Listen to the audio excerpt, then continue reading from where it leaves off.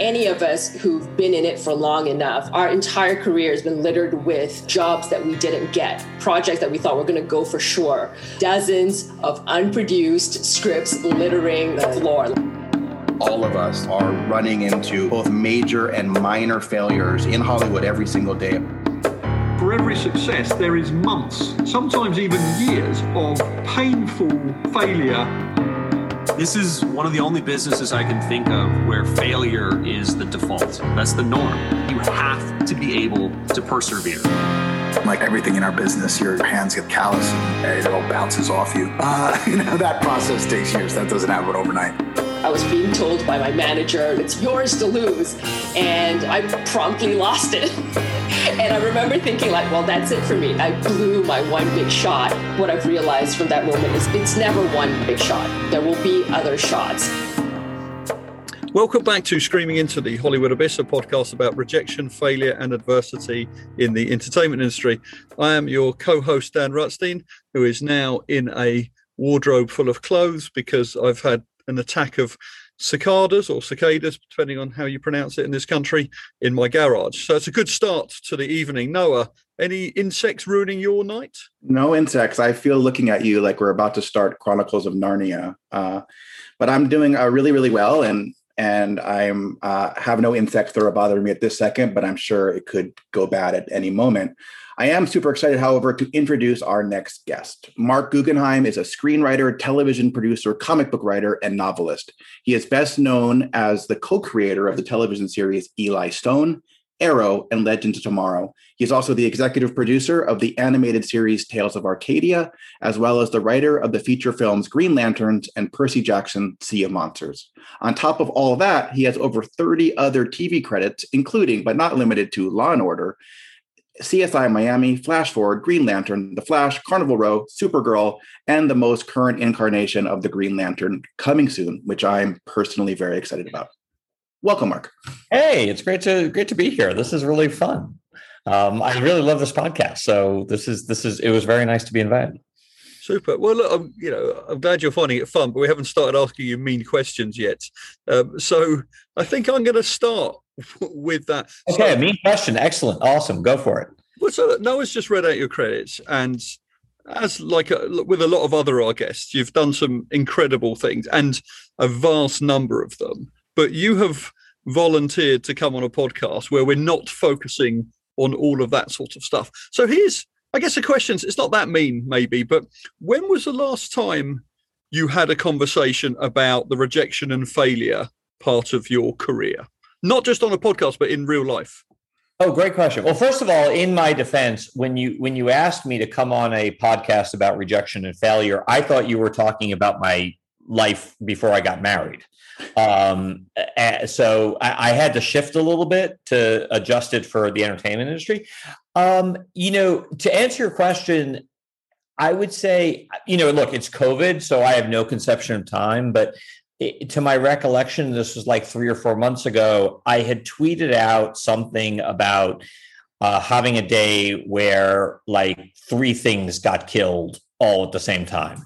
And that was actually the last time I think I had a conversation, because someone had DM'd me back like, thank you for saying that. Like, thank you for tweeting that out. Like, a lot of Hollywood writers are scared to, basically publicly acknowledge their failures, your podcast notwithstanding. And I thought, oh, wow, that's funny. Like, I hadn't even really thought about it when I sent the tweet. It was kind of like, just sort of, a little bit of a, feeling down in the dumps kind of tweet, but I'm glad it had a positive effect, I've been in therapy for 20 years now. And my favorite part of therapy every time is when my therapist says, I want to normalize this for you. Like, it's not misery loves company, but it's explaining no, this feeling you have that you think is so unique to you, it's not. This is incredibly common. I love hearing it's incredibly common. So the very successful showrunner and accomplished writer, Marc Guggenheim, saying, I've lost 3 projects in a row, and people being inspired by that is one thing. But 15 years ago, I know obviously Twitter hadn't been that particular cesspool hadn't been invented yet. But Yes. 15 years ago, if you were in a bar with other screenwriters, would you be as comfortable saying I've lost 3 things today? Or do you think it's only because you've now got enough success that it's easier to talk about when it doesn't work? Ooh, that's a terrific question. It's kind of a little bit of baby in the burning building kind of question. Like, unless you're truly faced with that situation, it's hard to know. You're asking me sort of like to retroactively, I think I would be comfortable. I've never been someone who was particularly good, I'll be honest, about sort of projecting a certain image. I've always been a wear my heart on my sleeve type of guy, and I've been a wear my heart on my sleeve type of writer. So just knowing that about myself, if I was in a bar, certainly if I was in a bar and had a couple of drinks, chances are I probably would be pretty honest about it, because that's just always been the way I've rolled, for better or for worse. I'm going to go back. This isn't a failure or success question. It's more of your history question, but very curious looking at your credits that you made. I'm not sure if this was by choice or just by design or by just the way Hollywood works, but you went from sort of working on Law and Order and CSI Miami and pretty standard network procedurals. And I think, if I'm not mistaken, you have a law background, but I do. Correct. Yeah. So maybe that helped in those early days. And then you pivoted to sort of fantasy, high fantasy, supernatural, a lot of really cool, coveted genre stuff, even before I would say genre was hot. You were like, you got in that field, and now you've gotten some of the most coveted credits, I've seen in a while. Was that an intentional career change, or was it by necessity? Very intentional and very purposeful. I would say, like, I kind of did sort of 2 shifts. The first was after my 4th year in the business. I was finishing my 3rd year on Law and Order. I had done my 1st year on the practice. So that's like 2 law shows back to back. And I was at the end of my contract on Law and Order. And very intentionally, I said to my agents, like, I could renew my contract at Law and Order, but I want to take a look around, and I want to take a look around specifically for something character oriented. I wanted to get out of law shows in general and procedurals specifically, because I didn't want to, pigeonhole myself. And that is how I ended up on a show called Jack and Bobby, which, we can talk about, like a crazy murderer's row of writers. And that moved me, I like to joke, it moved me out of procedurals and into character work, but it did keep me in shows with ampersands in the title, which I think is an important niche in my IMDb profile. I've got Law and Order, Jack and Bobby, and Brothers and Sisters, so I like to consider myself an ampersand writer. But I very much want to get out of law shows and procedural shows. And then after a couple of years of doing that, when I started on Jack and Bobby, I started writing comic books on the side. And it was after Eli Stone that I made a very intentional decision I wanted to sort of combine the comic book side of my career with the television side of my career. And that led to shows like Flash Forward and Ordinary Family and then Arrow. And one could argue that I've overcorrected. But every time I've sort of made that kind of move, it was for better or for worse, very intentional. Now, was there ever a time, and we've had other guests on here who have spoken about making the similar type move from procedural network TV to genre, and then looking back at their careers going, you left Law and Order, which is one of the most successful TV shows of all time. The CSI franchise, obviously, also this behemoth. Now, none of the shows you went on next, none of the shows that you went on next were unsuccessful by any means, but did you ever look back and going, wow, if I had spent 17 years on Law and Order, I would be, financially in a completely different place? Or did it all just work out for you? And you're like, you know what? I have this has been the diverse career that I was hoping for. That's a terrific question. I have a lot to say about it, because it's funny. Like, I know people who stayed on Law and Order, and they stayed on Law and Order for so many years that when it went off the air, their quote basically made them unhireable. So I was actually really glad to have left Law and Order. I am, generally speaking, when people ask me for advice, I always say that, generally speaking, there's exceptions to every rule, that after 3 years, after the term of your contract, unless you're going to run the show, in my view, there's nothing really benefiting you from staying. Yes, it could be a great environment, and yes, it could be amazing money. Law and Order, when I was working on it, was particularly amazing money, but you're not actually developing your resume. You're not developing your wealth of experience. Like, by the time I was finished with Law and Order, I could literally break and write an episode in 2 days. That's all well and good, but I don't think it was really pushing me forward as a writer. Like, I don't think my craft was getting better. And at worst, I was a little concerned, is this making me lazy? You know, am I getting stuck in a rut? So a lot of my career is about pushing myself into different gigs, like where I go, ooh, I don't know if I can do this. You know, that if I have that feeling, that's usually a pretty good indication I'm going to end up taking that job. So this is where I jump in with maybe a difficult question. So that principle, and it's interesting because obviously in a completely non-entertainment way, I've tried to follow a version of that in my career, where when I think I'm good at something, I try and do something I'm not very good at. And often I'm right, and it's been tricky. So I guess when you've pushed yourself to do something that's outside your comfort zone, has it ever gone spectacularly wrong, or even unspectacularly wrong? Ooh, good question. I'm trying to think. No, I don't think so. I'll tell you where it's gone spectacularly wrong, because that's the podcast. It's gone spectacularly wrong when I've taken a gig for the money. And I'll tell you, like you mentioned CSI Miami, I'll be honest, I lasted 4 months on that show. That was a show I didn't want to take the meeting. My agents, basically said, "Oh, what's the harm in taking the meeting?" Well, the harm in taking the meeting is that you take the meeting, they want you, you say no, they keep coming back to you. Every time they come back to you, it's more and more money. Next thing you know, it's the head of Paramount calling up your agent saying, how much money does he want? Oh, and by the way, the guy in question, me, he had just had his first kid. And he's thinking, it's irresponsible for me to be turning down this much money. By the way, like the show worked 20 minutes away from where I lived. And, any writer in Hollywood will tell you a 20-minute commute is better than an overall deal. Like, you can't get better than that. So I'd like to joke, I took the money and I took the commute and I took the job, and it was horrible. I mean, first of all, like, I'll be honest, I was embarrassed to tell people I worked on the show.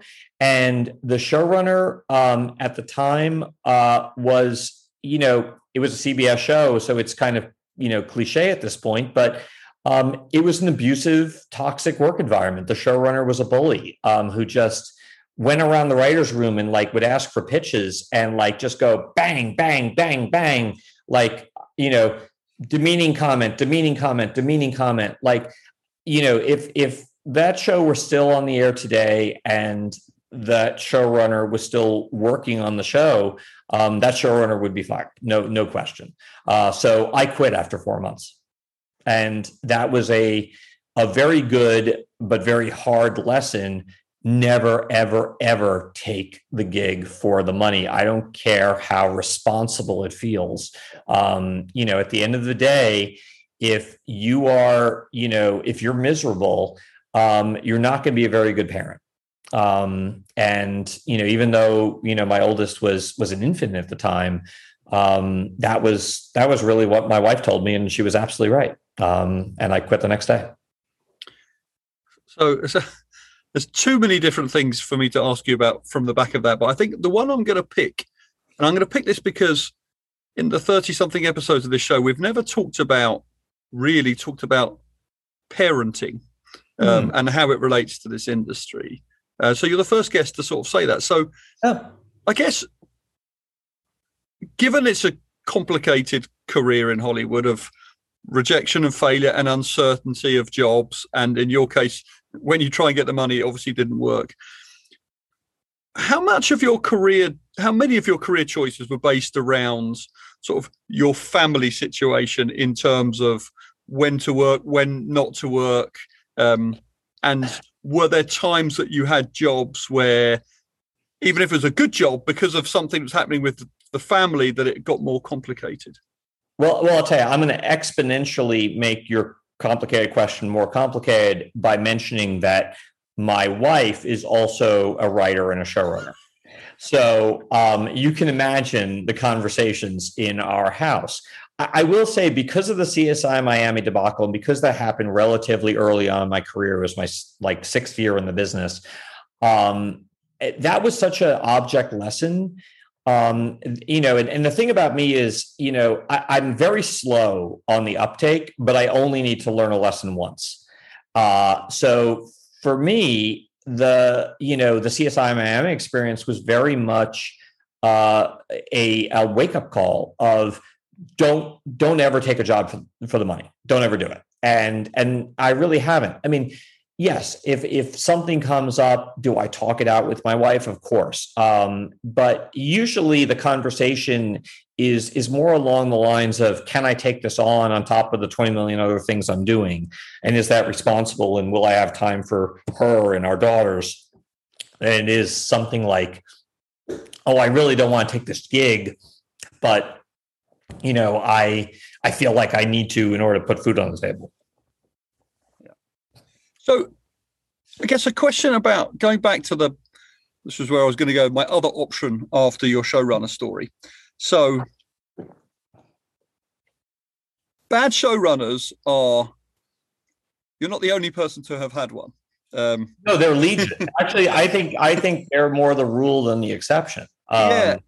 And so obviously the bullying and abusive part of it is one part, but also, and we've talked about this quite a lot on the podcast, that no one's ever really trained for these roles anyway. So even if you're not a mean person, you might just be out of your depth, not know how to deal with situations and so on.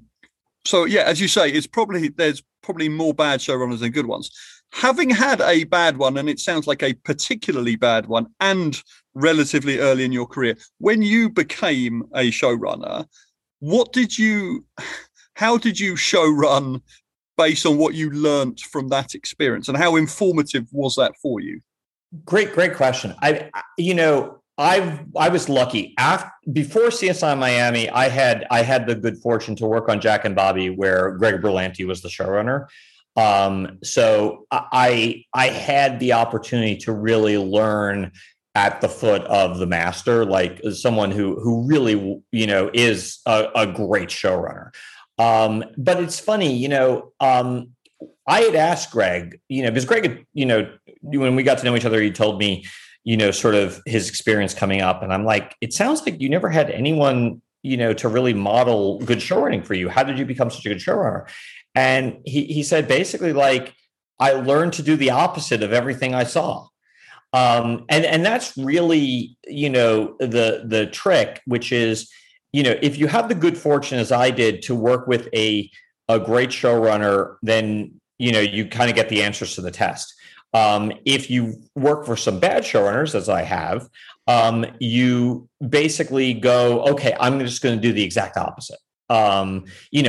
Look, I always say, showrunning is hard, but it's not rocket science. There's, I don't consider myself a particularly smart individual, and I feel like I do a very good job, showrunning. I don't think it's, it requires a genius. For example, I don't think it really requires a genius if you want to get good pitches out of your staff, don't berate them when they pitch. Like, don't make fun of them. Don't, antagonize them. Don't, belittle every creative impulse they have, which is really how it went down at CSI Miami. The funny thing is, like, the writers at CSI Miami were like, wow, you don't seem to be scared at all to pitch. Like, you just, she shoots you down and you just keep going. And I'm like, yeah, because at the end of the day, nobody should make you feel stupid for your creative instincts. Like, it's terrible that they do that, but you have to, not give them that power. So anyway, I'm sorry, I went on a tangent, which I noticed a lot of your guests don't do. I said before the recording, I'm very intimidated. All of your guests seem incredibly articulate and very well spoken, and I'm just trying to keep up. Well, you're doing a great job so far. I'm going to get into some specific sort of failure and rejection questions in a second, but I want to stay on the showrunner theme for just one more minute. Do you feel that at the root of every bad showrunner, it's insecurity? Like they're insecure in their own craft, or do some people just like the position of power? And I've seen people change. I've seen amazing people turn into horrible people the moment they make that jump, and it's a bit scary, to be honest, like what power can do to somebody. Well, the unfortunate truth is there are a lot of bad showrunners, but there are also a lot of different types of bad. So there's the abusive bad, which I do agree with you, really does stem from insecurity. There's the drunk on power bad, which, if I'm being honest, probably also, stems from insecurity. But then there's also the indecisive showrunner, like the really, really, really nice showrunner who just for the love of God cannot make a decision. And to those three, I'm going to add a fourth, which is the unhappily married showrunner. This is a showrunner who's actually a very good person and a very nice person, but dear Lord, they don't want to go home. And because they don't want to go home, they are going to keep you at the office like until, the sun comes up. That's not, it's not being a jerk, but it's not great. And that's, relatively common too. I always, tells writers who are going out for staffing, do your due diligence, find out if they actually, want to go home. Because if they don't want to go home, you're in for some really long evenings. Yeah, I've heard that as well, and I've taken that to heart. Going to fast forwarding a little bit to where we are today in your career, you mentioned 3 pitches that went awry all at once. And I've heard from so many people, and this was my experience as well, that the pandemic year was harder than most. And I got really lucky to get on a show, and it's, not a lot of people, some very talented writers are still, circling, because it's just been an unusual year. And some extremely talented showrunners and creators had huge pitches they've worked on for however long, just sort of crash and burn. So what is it like for somebody like you who has proven himself over and over again? I can write a show. It's going to be good. People are going to watch it. I'm sure you've had some misses, but in general, you have a very strong resume. So what happens now sort of emotionally for you when you get rejected and then you get rejected again and again? I mean, do you begin to doubt yourself? What's the process that you go through? That's a really good question. I will say that the thing I like about my career is that I work in a lot of different mediums and I work on a lot of different projects at once. The bad thing about that is that means there are going to be days where just the stars align and everything goes to shit at the same time. And when that happens, I first try to remind myself, look, that's kind of the problem. Like, if you buy a bunch of lottery tickets, you've got to be prepared that a bunch of lottery tickets are going to be losers. And all the losers may get scratched off. I'm completely butchering this analogy, on the same day. And you've just got to, you have to accept that as that's part of the gig. I've been doing this a long time, and I'm finally at the place. It's taken a lot of therapy and a lot of years and a lot of work to get to the place where I actually think I'm a good writer. Like, I actually think I'm not a fraud, and I'm not, faking my way through it as I felt like for many years. But there's an aspect of this business that is out of your control, and it's out of everyone's control. There's a luck factor that you just, have got to accept. And I'll be honest, there's days where I'm very zen about it. I'm sanguine and I go, okay, you know what? That's just life. And there's other days where I think, my luck is the worst luck in the world. It's funny. I got a text from someone, a friend of mine, today, and we were texting back and forth. And I want to read it carefully because I'm like, oh my God, does she know I'm going on this podcast? And she wrote, it kind of blows my mind that more of your stuff hasn't made it to series. And I'm like, yeah, that's kind of true. I've got I got a lot of, failed pilots on my resume.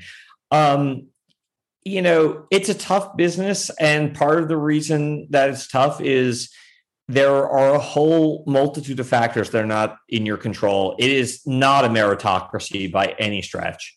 And a lot of times you've got to just go, okay, this is the business I chose. It's not fair. A lot of times the results are not right. You take a few days where you feel sorry for yourself. I certainly do. And then, somehow, some way you pick yourself up and you just keep going. I've been fired from a bunch of gigs. I've had a lot of stuff not go. I've had a lot. I mean, you picked the right guy to be on your podcast. I've had a lot of failures. And in every single case, you have this moment where you go, okay, yes, that sucked. That was horrible. How do I, pick myself up and keep going? What am I going to go work on? Well, I want to stay on that for one more second. I read a number of years ago that it surprised me that TV writers and screenwriters, I think actually it was just TV writers, is number 5 in a list of the unhappiest professions. And it was well above, on the scale of being unhappy, like morticians and plumbers and retail. And I'm like, this is a dream job for so many people. So many people are rushing to try to become this thing and are working really hard. And when you're in it, I had to kind of recalibrate recently too, and being like, this is my dream. I'm in even on my bad days, it's a good place to be, but really begin to question, am I happy? And the answer was, yes, I am happy, but I have to remember that I'm happy, that this is amazing. And I'm going to throw that question back to you on an overall scale.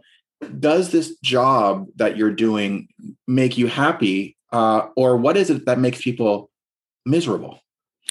Well, for me, the good news is that on that list that you read, I was one of the other professions above writer, which was lawyer. You were, yeah. So, and I will say, on my darkest days as a lawyer, the thing that got me through it was the realization that I wasn't going to be a lawyer for the rest of my life. And one day I will end up, in another job, and it'll, by comparison, just be easier. And truth be told, my best day as a lawyer is still worse than my worst day as a writer.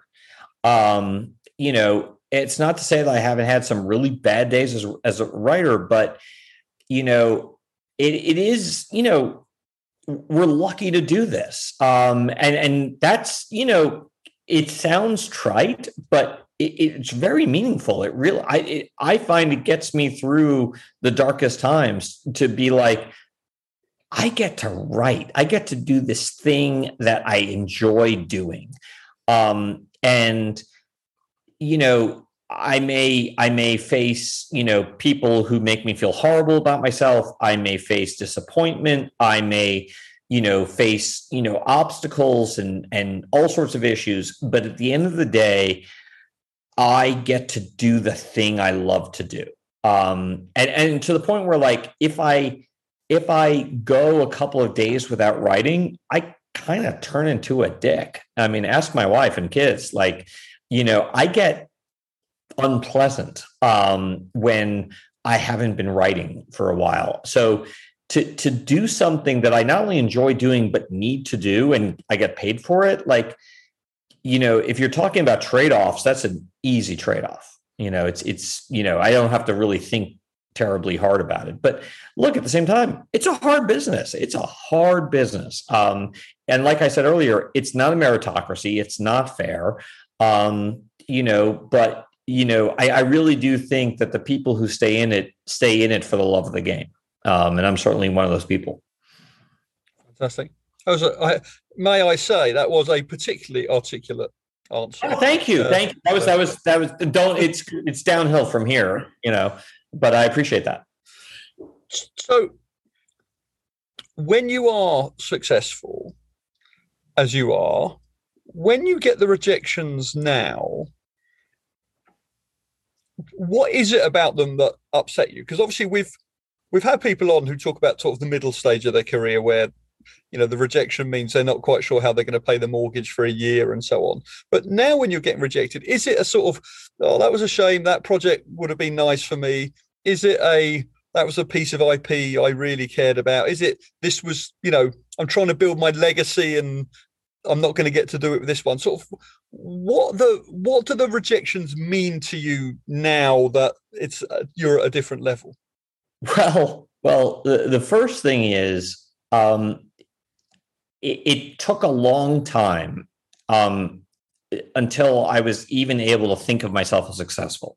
Even after I was objectively successful, and I'm talking like in the past month, like my therapist, and I have been sort of working on just accepting the idea that I'm successful. Like, I know how this sounds, and but I'm just being honest. Like, when someone would say I'm that I'm successful, it would kind of spike my anxiety, and I would feel like a fraud, and I would immediately reject it. And in the last like month or so of therapy, I've sort of been trying to sort of work through it. And truth be told, my therapist, the advice she gave me that was kind of a breakthrough was basically like, just for a week, try thinking that you're successful. Like just for a week, accept it. Like, acknowledge it.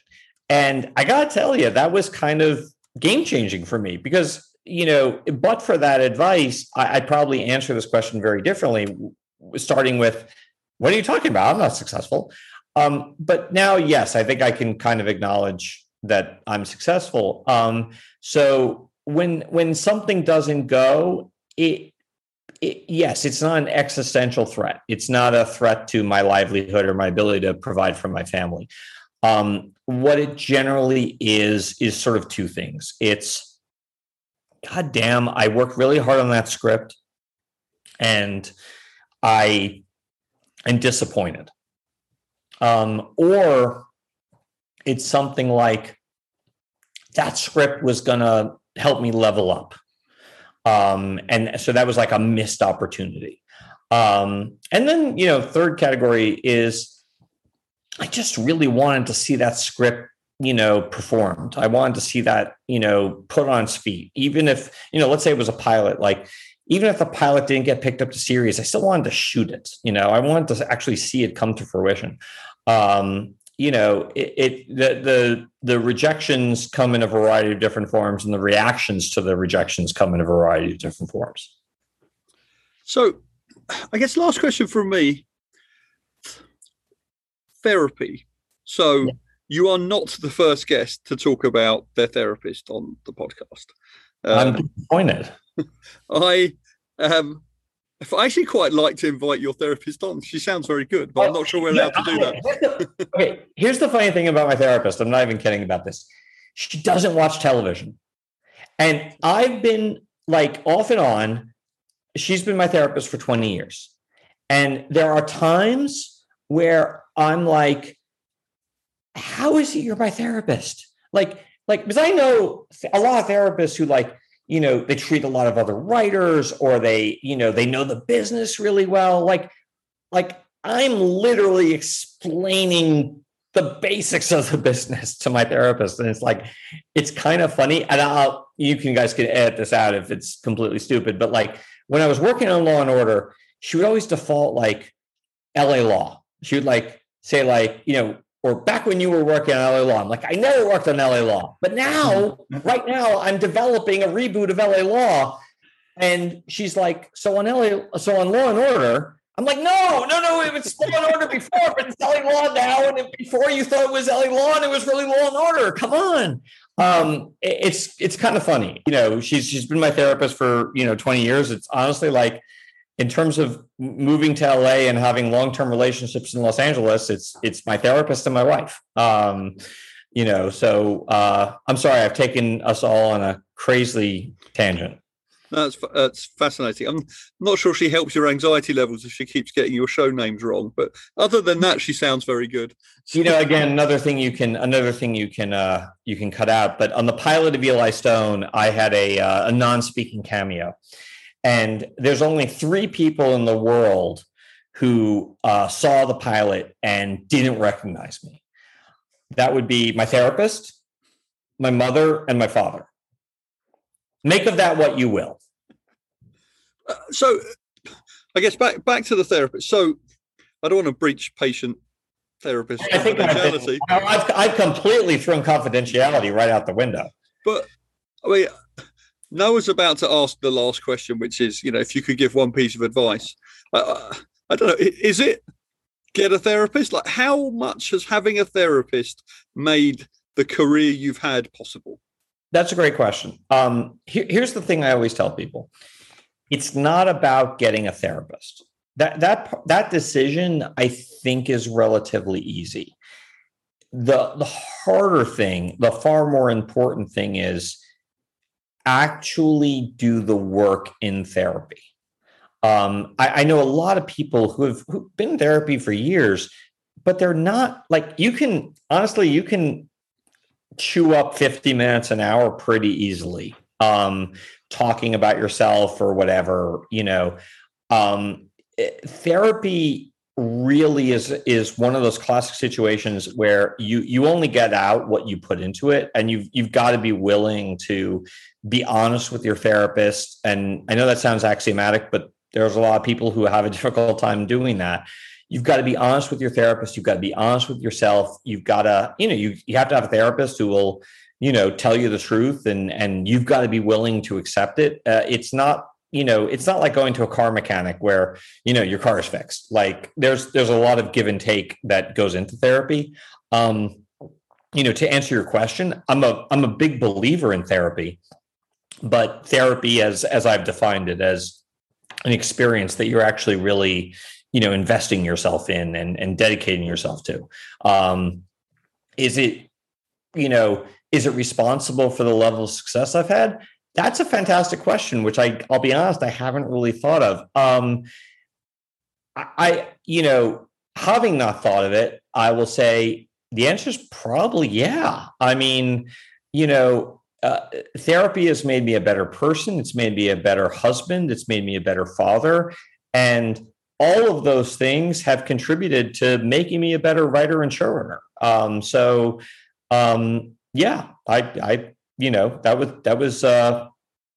was time and money well spent, I think. I hope you give her a with very special thanks to at the end of your next show. I will. I'll tell you though. I mean, if she doesn't watch television, I'm pretty sure she doesn't listen to podcasts either. But I will absolutely mention it because she'll, at the very least, she'll find it very, very humorous. Be prepared to get a lot of DMs from people asking you for this person's phone number, including myself, as she gets every single writer and aspiring writer and mid-level writer going, well, if she was responsible for Mark's success, then she's the but we are running to the point, in this podcast where unfortunately I need to ask the final question, which Dan has already semi-teed up. But the question is, which we ask every guest, is if you were going to give one piece of advice to an aspiring, in your case, writer, what would that be? Well, I kind of alluded to it earlier, which is don't take a job just for the money. And I know, look, I'm a straight white guy. I have a lot of privilege. That's an easy bit of advice to give. But I will say, no matter what your race, gender, background is, if you take a gig for the money, it's going to end up being an unhappy experience. It's going to end up being an unpleasant experience. And the corollary to that advice is you have to bet on yourself, especially at the beginning, because at the beginning, no one's going to bet on you. You have to bet on yourself. And one way that manifests is not taking the first gig that comes along, not taking a gig just for the money.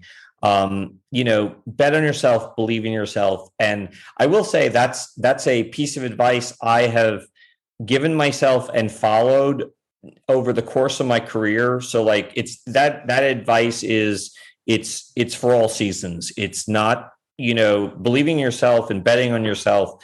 That is something that pays dividends, whether you're just starting out or mid-level or a showrunner or Greg Berlanti. Like, always do that and you'll always end up coming out on top. Brilliant. Excellent. Well, look, Mark Guggenheim, the very articulate writer who only seems to... Thank you. Dan, the check's in the mail. Well, a writer who only seems to want to work on shows with ampersands and that don't overpay him. Thank you very much for being part of the podcast. Thank you. This was a lot of fun. It's a great podcast, guys. You guys are really, you're not only, producing a very entertaining podcast and a very informative podcast, but I think you're performing a public service as well. So thank you really very much for doing the podcast and for inviting me on. Thank you. Thank you, Mark. Thank you for listening to another one of our fantastic episodes. Yet again, I think you'll find that I ask better questions than Noah. Noah, have you got anything to say? As always, since you've done most of the talking, I'm just going to sit here quietly again. Surely there's some people to thank. Oh, right. I would love to thank James Launch for doing all of our outro music. As always, I think we owe a big thank you to both of our wives who support us through this endeavor that started in our basement and seems to be ever growing. And if you want to reach out to either Dan or I am at @NEvzelin on Twitter. I'm not sure Dan has a Twitter account. Dan, do you have a Twitter account? I mean, I do, but no one cares. All they care about is being on Noah's podcast. So well done, Noah, for conceiving, producing, editing, writing, and asking the best questions of the two of us, because you've done all this work, and well done you. I do think it's worth pointing out after 33 or so episodes that I do both voices. There actually is no Dan Redstein. Wanker.